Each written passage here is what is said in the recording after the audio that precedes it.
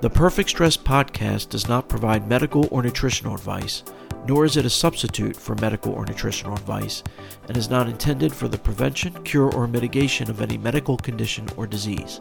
This podcast provides information only. Please consult a physician or nutritionist for advice. Hello and welcome to another episode of the Perfect Stress podcast.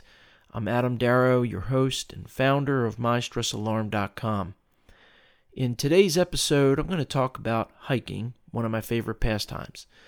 But not just any hiking, the benefits and challenges of long day hikes. Not that an hour hike doesn't have benefits, but really long hikes, making a day of it, I think has additional benefits that I'm going to discuss. I just do day hikes for now. I'm too lazy and or not sophisticated enough to go camping yet, but maybe in the future. My hikes are a minimum of 3 hours. In late spring and summer, my average hike is 4 to 5 hours, but could go longer. In the winter, when the days are shorter, I usually can't do more than 3 hours because I try to get some work in before I go hiking. Business before pleasure, right? Now, I never used to go hiking in the winter, but as I get older, for some reason, I'm more willing to go out in the cold. But my cutoff is about 40-45 degrees Fahrenheit with calm winds, or 4 to 7 degrees Celsius. If it's windy, it has to be at least 50 degrees, or 10 degrees Celsius for me. In the summer, I have no limit. I'll go out in 100-degree weather like an idiot. So why do I like hiking so much? Well, for one, it's free or very inexpensive. You have to pay for parking or something. That's a big reason for me because I don't have a lot of money. But even if I did, I think I'd still be a big hiker. Although maybe I travel to different parks around the country or around the world for that matter. Now, if you want to go on long hikes, there is some investment like backpacks and good hiking shoes and water bottles or what they call bladders that are bags that hold 2 to 3 liters of water. And you suck it through a hose. But it's hands-free. That's the advantage, is that you carry it on your back. $300 should about cover it, and then you just need to replace your shoes every so often. Now, I get a lot of mileage in, and a good pair of hiking shoes will still last me well over a year. My favorite shoes for a long time now have been Merrell's, and you don't have to spend a lot of money. You can get the slip-on Mocs for around $70. They're very comfortable and last a long time. However, one thing they don't have much of is stability in the sense of providing support and protection around the soles of your feet. A true hiking shoe, like what I have, the Chameleon 7, has a stiffer midsole so your feet will be less sore from walking on rocks and tree roots and whatnot. But the Chameleon 7 cost me almost double the price of the Mocs. But there is the stability to consider, also the weight of the shoes, breathability versus water resistance, ankle support, the cut. And again, I used the Mocs for years and they last a long time. So all in all, though, hiking is pretty cheap compared to other activities. And besides cost, what I really like about hiking is the feeling of solitude. So I tend to avoid trails where everyone and their mother's walking their dog or taking a leisurely walk while talking on their phone. That's really annoying. Although most of the trails I take, the signal's spotty at best anyway. And also, even if I start on a trail that has more traffic, the further you get from the parking area of the trailhead, the less people there are. Because most people walk for a bit and then turn around, or if there's a network of trails, they don't want to get lost either. I will say it's a little harder to practice social distancing when a fellow hiker's passing by, because some spots can be really tight, as in you're on a cliff tight.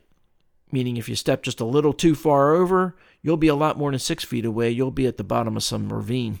But anyway, I just can't say enough about how beneficial it is to have time to yourself, away from society, to assess your life, to brainstorm ideas, and to also let everything go and just be present and enjoy your surroundings. So in other words, it's a form of meditation or mindfulness. So on a typical hike, the first half I usually spend going through all the thoughts in my head, and then when I've basically ran out of things to think about, that's when I'll just focus on being present, practicing mindfulness. And it's also a good idea, by the way, to have a digital recorder on you whether it's your cell phone or a separate device to record your thoughts, so you can let it go and move on to your next thought. You don't have to worry about remembering things. I come up with a lot of ideas while hiking, including ideas for podcast episodes. Strangely enough, though, I didn't come up with the idea for a hiking episode while hiking. I think I was on the toilet for that one. But anyway, I would definitely say hiking is more beneficial for your mind than as a cardio exercise, unless you're doing some kind of extreme hiking.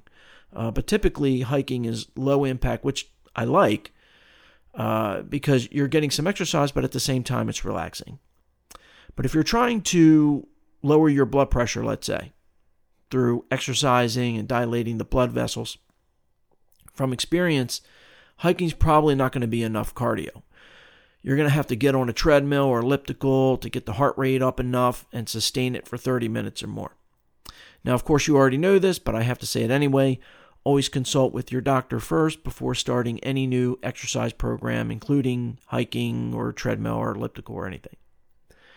But back to why I like hiking, there's even more to it than just the solitude, because it's a habit now. It's something that I do on a regular basis. And by the way, I'm going to do an episode on forming habits, and I may even be able to get an A-lister in this subject as a guest to interview. But I'm not going to mention any names for now to save myself embarrassment in case they decline. But I'll try for sure. But something draws me to hiking. I mean, you don't have to twist my arm. I could be up to my neck in work, but if it's nice out, I'll go on a hike in the New York Minute for 4 hours. And a hike that I've probably done 50 times over. So something powerful is drawing me in to want to go so often. I crave it. In fact, come to think of it, the only other thing I crave that much is McDonald's hamburgers and fries. Now, don't get me wrong, I don't go often because I know it's not good for you, but I still crave it, even though I know quality-wise it's not as good as, say, Five Guys is. And I like Five Guys. But there's something about McDonald's that makes me crave it. Anyway, I digress. But what about hiking draws me in? Well, if I put my Dr. Phil hat on, maybe it's because it's so good at helping me escape reality. Because immediately, as soon as you enter the woods, it's like a whole different world. And there's an exploration side to it too, which helps take your mind off things. I may find some little dinky path that ends up turning into a real trail as you keep going. And it's fun to imagine maybe, you just discovered some secret portal to a magical land like Narnia or Winnie the Pooh in the 100-Acre Woods. No? Well, so you can get caught up and lost in the vastness of it all, the ecosystem. And it's fun to pretend. But anyway, on the other hand, you could argue that it's not an escape from reality at all, but rather a reality check, because it reminds you of your roots, your connection to nature, and where we really live. In other words, on dirt. That's what our planet is, without all the roads and buildings and houses and cars and technology and responsibilities and politics and drama. Our lives are built on top of dirt. I like dirt. I like walking on dirt and rocks and looking at dirt. But if you think about it, we live on dirt and we live off dirt indirectly. Our homes sit on top of dirt. Our fruit and veggies grow from the dirt. That's why I like gardening, although I don't have enough time to do it right now. But there's also the challenge aspect of really long hikes, 7+ hours I'm talking, especially on unfamiliar trails. Because you're putting yourself in a situation that you really don't know exactly what you're going to encounter, and you're going to have to kind of figure it out as you go. At each major checkpoint, I'll ask myself how I'm feeling in general, how's my back, how much water do I have, how am I doing on time. I have to assess my risk of not getting back to the car.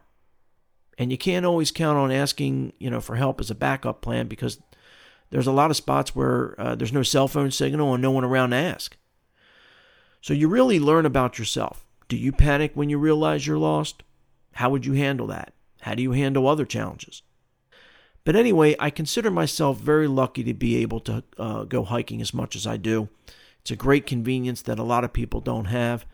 And there's even a community around parks, hikers, horseback riders, mountain bikers. We all take care of the trails. You can even adopt a trail, just like you can adopt a road or a highway. Anyway, I just think it's a great stress reliever and more. Well, that's it. Thanks for listening. If you have an autoimmune disorder, heartburn, tension headaches, irritable bowel syndrome, high blood pressure, depression, or something else you think is stress-related, please try MyStressAlarm.com today. It's free for a limited time, there's no wearables or sensors needed, and it takes just 1 minute a day if you're slow. That's MyStressAlarm.com. Anyway, thank you very much for tuning in, and if you'd like to get new episodes automatically, just click subscribe. Also, I'd be much obliged if you left a review or comment. Well, until next time, wishing you good health and success, and remember, stress less to be your best.